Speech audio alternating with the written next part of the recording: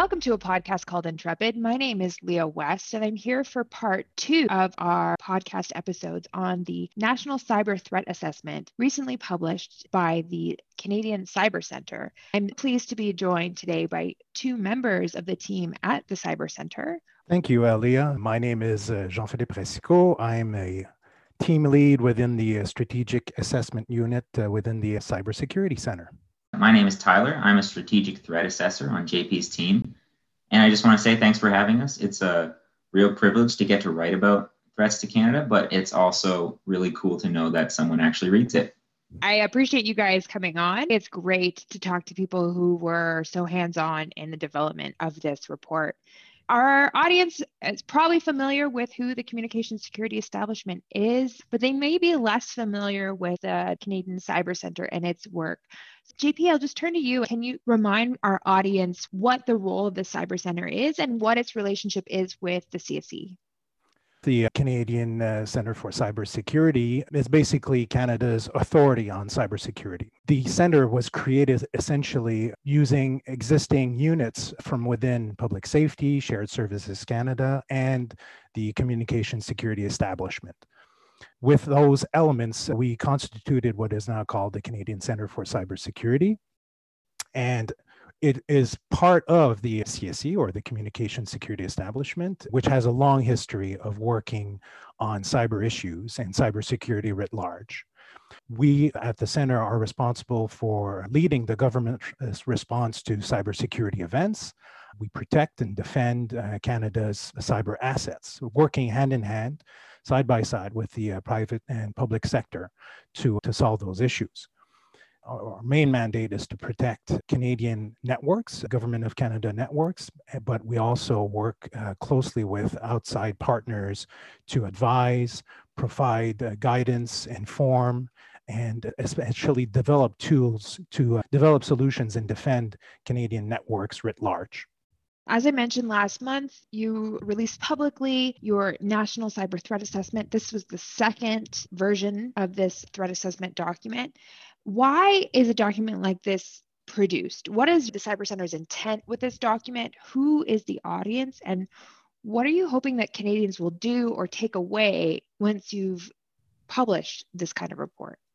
Yeah, NCTA serves many different objectives. The main audience are Canadians writ large, Canadian individuals, Canadian organizations. It's designed to provide an accessible yet detailed and informative publication on the various complex cyber security issues out there and the threats that Canadians and organizations are facing. So the objective there is essentially to try to break down a series of very complex issues into digestible bites for the readers and look forward as well. And that's why it's a threat assessment, essentially, where we take a look towards evolving events over the next, in this case, 2 years. Beyond that, it becomes extremely difficult to really say something significant or intelligent with regards to evolving cyber threats. The 2020 NCTA was challenging because in many respects, a lot of the threats that we highlighted in 2018 remain quite valid and quite present. So the objective here was to show where we were right on some issues and where emerging issues should be noted to Canadians. So that's the mission of the NCTA, is basically inform and provide a kind of comprehensive, easily accessible document to a wide audience. And what do you want Canadians to do with this information? Is there an intent, or is this, it's up to you, Canada, do what you're going to do? Obviously, you're hoping that this will inform certain activities, but this isn't really a toolkit for how to respond to this. You're really just presenting future threats. And your audience being so broad, what do you hope to be the result? I think the first objective is one of the Cyber Centre's missions is to inform Canadians and provide a picture of a very complex environment, essentially. The assessment itself is not prescriptive in the sense that we are not aiming to provide technical solutions or very specific guidance to Canadians and Canadian organizations writ large, whether they be from the academic sector, the critical infrastructure sector, or private companies.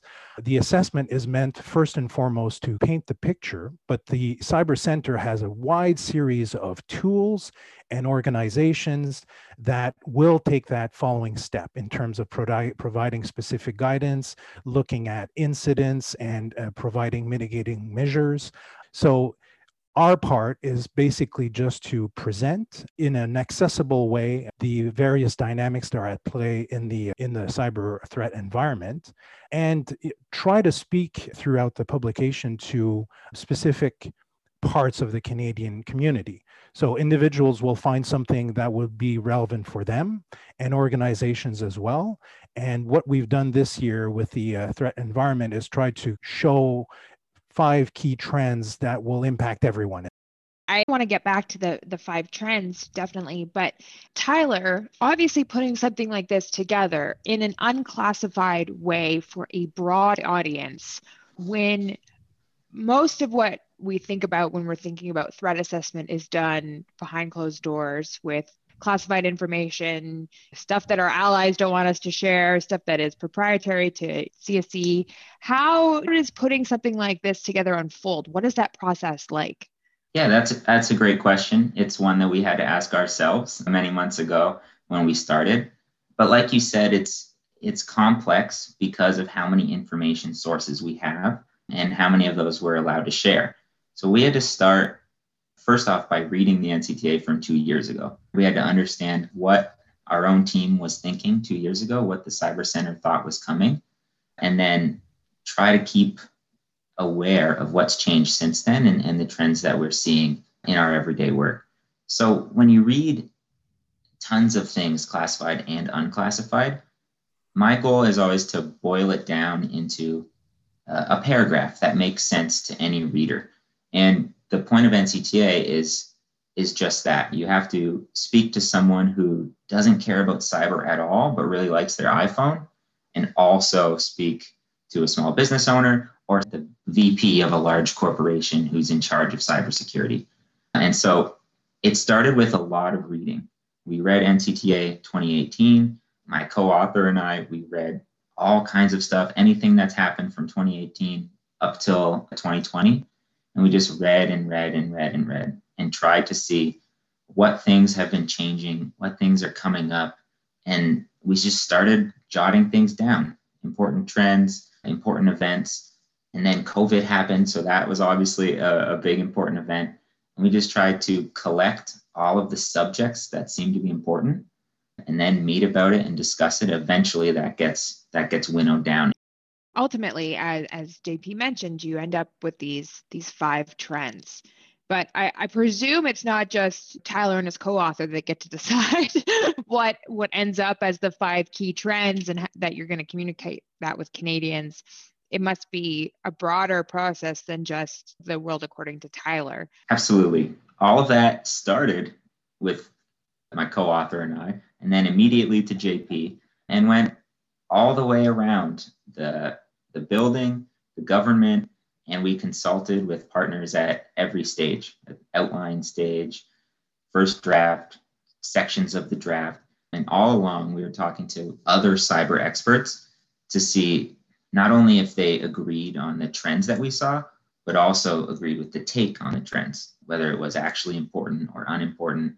And it was a really government-wide collective effort that sure was spearheaded by the Cyber Center and eventually came down to our take and our writing. But really, we consulted all around and we were able to see that other people had been thinking about the same issues too. If you have a long list of issues and you talk to 10 people and they all had those issues on their list too, that smart people are paying attention to it. Great. So let's talk about those 5 key trends that you've identified. What are they, and what do you really want Canadians to know that are listening to this podcast? With regards to the 5 trends, what we tried to do with this section is basically paint a picture of the threat landscape in terms of things that we're seeing evolving and where it would affect all of our target audience, if you will, with regards to the NCTA. Now, the five trends are broken down in a way to touch on various aspects of what we see as the environment itself. And we put them in an order in terms of significance to a broadest audience. So we start off with something that's close to everyone's heart in terms of issues with regards to physical safety and how the nexus between cyber and various physical elements or technologies interact, and the risks that might emerge from that, whether they be physical accessories that individuals wear on themselves, or to something much broader with regards to critical infrastructure, and if there's a failure on that front, how that might affect the security of Canadians. Now, the other trends focus on specific economic issues, the privacy of accumulated data and the risks that are tied to that should that data become available to organizations or threat actors that would not use it properly. And the fourth element there with regards to the trends, we wanted to be a little bit more explicit on the rise of threat actors, not only in their number, but in their sophistication as well. There's essentially a broad market of tools and avid purchasers who want to increase their sophistication and technical capability. And we wanted to illustrate that a little bit more clearly with that trend. And lastly, an interesting one is with regards to internet being at the crossroads and with regards to internet governance and online foreign influence. We view these things as really shaping, in many respects, the cyber environment going forward. With regards to internet governance, in this case, what we wanted to flag is that there is a significant amount of tension about how the internet should be designed, how it should be run, whether it be with regards to the evolution of norms, with regards to the internet, or technical standards. And Canada and its allies and international partners has a very specific notion of how this should go forward, including with working with as broad community of partners as possible to manage the internet, as has been the case over the last several decades.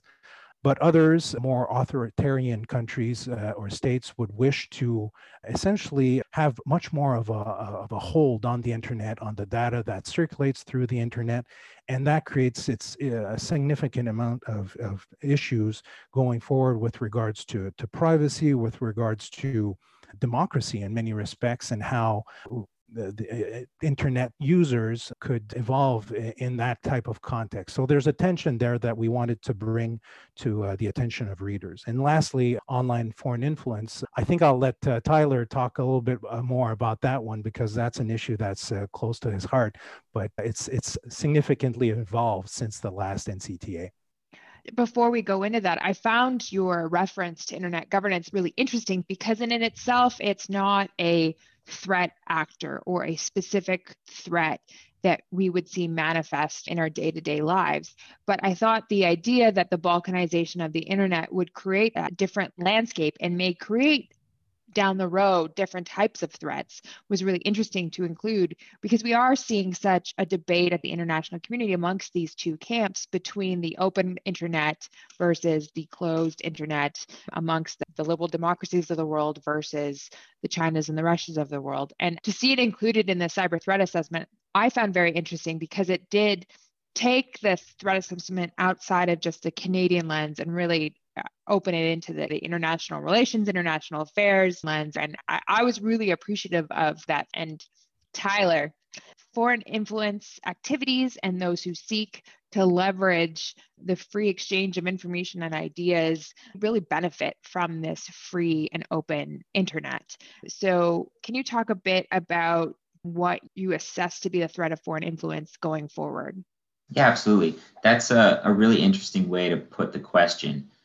Because like you said, internet governance and talk around that isn't an explicit threat to any individual Canadians, but we still included it because it can be seen as a threat to what Canada values, right, in the multi-stakeholder open internet approach. But like you said, it also leaves some vulnerabilities. When the internet is more free, people can put what they want on the internet.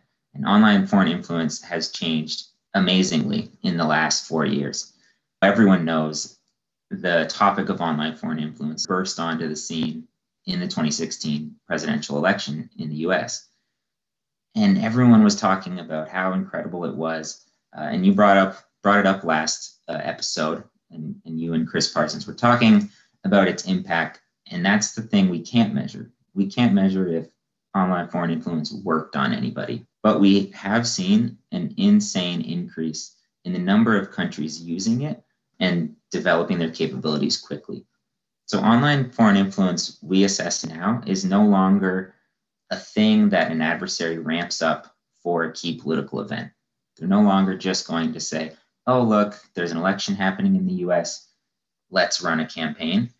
Now, online foreign influence on social media and on fake news websites is occurring all the time. It's constant, ongoing, and the campaigns do adjust to current affairs and comment on events that are in the news and increase during key political events, but they're still constant. Our social media feeds will constantly have posts that are from some foreign government or some cyber organization that's affiliated with a foreign government. And beyond that, more and more countries are doing it, mostly because it's super easy, super anonymous, and super cheap. Even a country that you might not think of as a key cyber adversary still is going to be able to scramble together enough money to build a robot to post a bunch of tweets.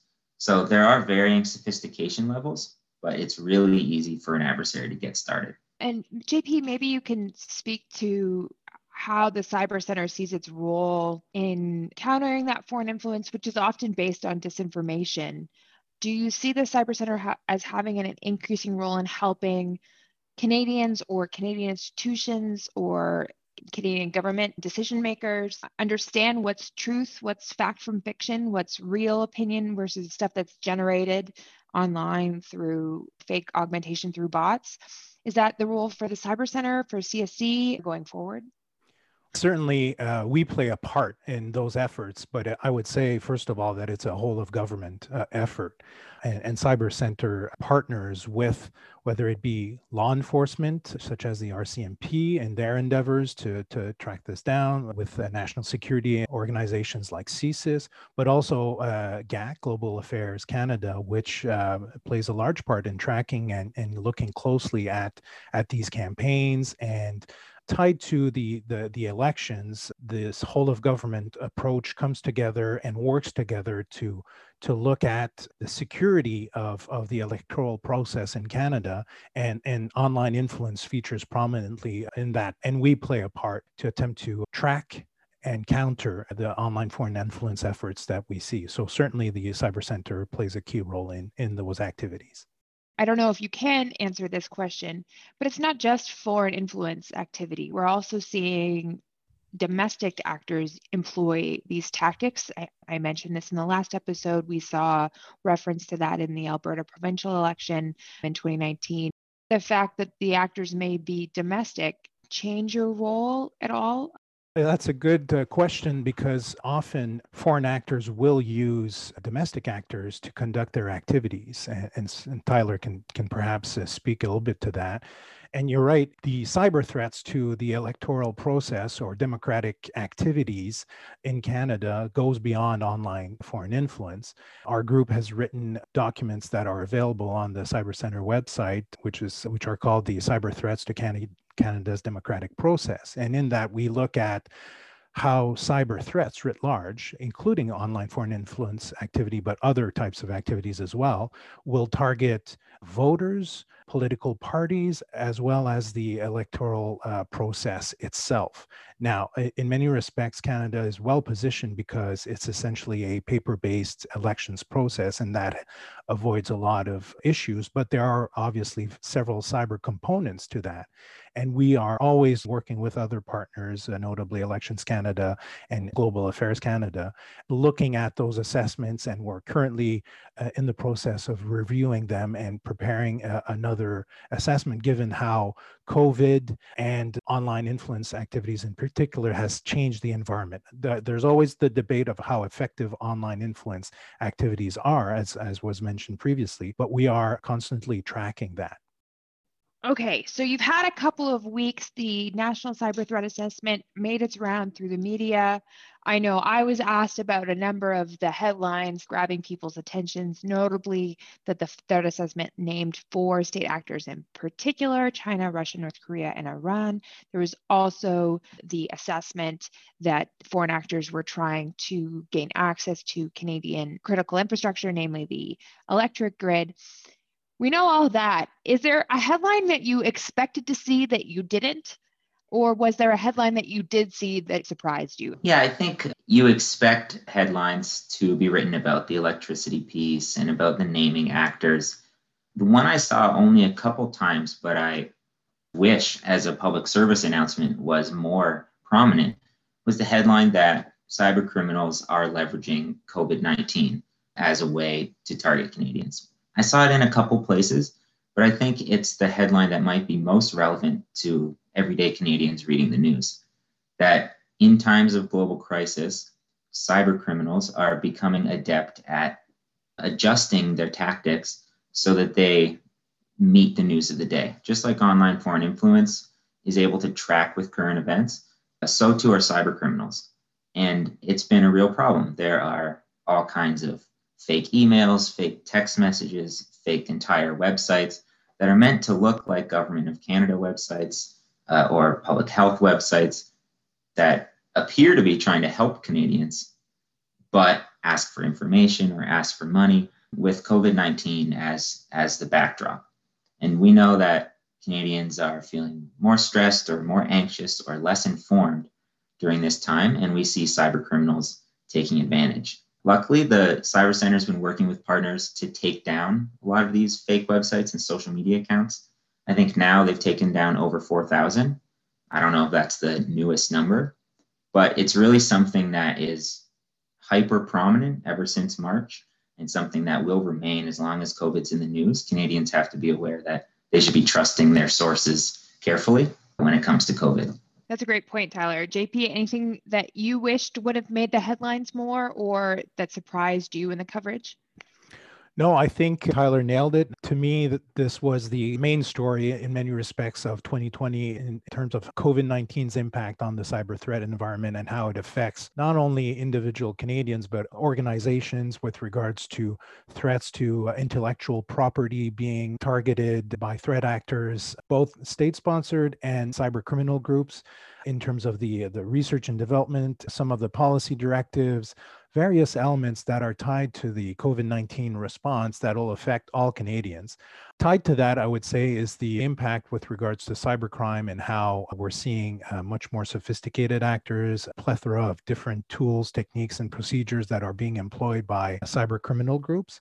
But I'm not surprised in many ways that what really caught the attention is the fact that we actually named state-sponsored actors this time around compared to the 2018 NCTA. But we felt we were in the position to do, and that it was useful to inform and warn Canadians that these states have a specific ill intent when it comes to Canadian networks and the data that resides on them. One last lightning round question. What is the thing you tell your loved ones, your grandma or your mom or partner, about cybersecurity, that this is the one thing you must do? And do you think that one thing has changed since the previous threat assessment? I'll take a first stab at that. What I'd like to say to friends and family and anyone who'll listen, quite frankly, is be mindful of your data. Be mindful of what you expose out there, what type of applications you use, because tied to that is what is always surprising and quite fascinating to me is how threat actors are developing tools, notably artificial intelligence and sophisticated algorithm, to process and sift through huge amounts of data. Now, parts of these data, anonymized data by themselves, aren't too revealing, but when you use sophisticated tools and techniques to tie everything together, it creates a very revealing picture of individuals and corporate activity and whatnot. So to me, that would be the main advice, is be mindful of the data that you put out there. There's parts that aren't avoidable, where you have to be out there. It is 2020, and there are tools that you need, but I think it's important that Canadians be mindful about how they manage and protect that data. I tell my loved ones two important things about cybersecurity. The first is to think before you click. You never know. Look at the email address it's coming from. Hover your cursor over a link so that you can read the URL before you click on it. And read NCTA 2020, because we've got a graphic there that has 7 elements that are found in malicious communication. And if Great you spot plug, a few Tyler. of those, yeah, if you spot a few of those, don't click on it. It's not worth the risk, even if the email says that you're going to win a free trip. And the second thing that I say is to update your software. I am just as guilty as other people. I've hit that remind me in 24 hours button dozens of times, dozens of days in a row. But now that I know, I don't do that anymore. Most cyber compromises happen because an actor is taking advantage of the fact that you have an old version of Windows or not updated Chrome or whatever it might be. If you keep everything up to date, then the companies can do their best to keep you secure too. All right, update your software, be wary of your data, don't click the link for a free boat. Noted. Thank you so much, Tyler, JP, for joining us, and thank you for putting out a report that talks to Canadians about cybersecurity and cyber threats like grown-ups. I really appreciate it. I find it tremendously refreshing and a really valuable tool, and I look forward to continuing to read great stuff coming out of the Cyber Center. Thank you again for joining us. Have a great holiday season and stay safe. Thank you as well. Thank you, Lee. It was a pleasure.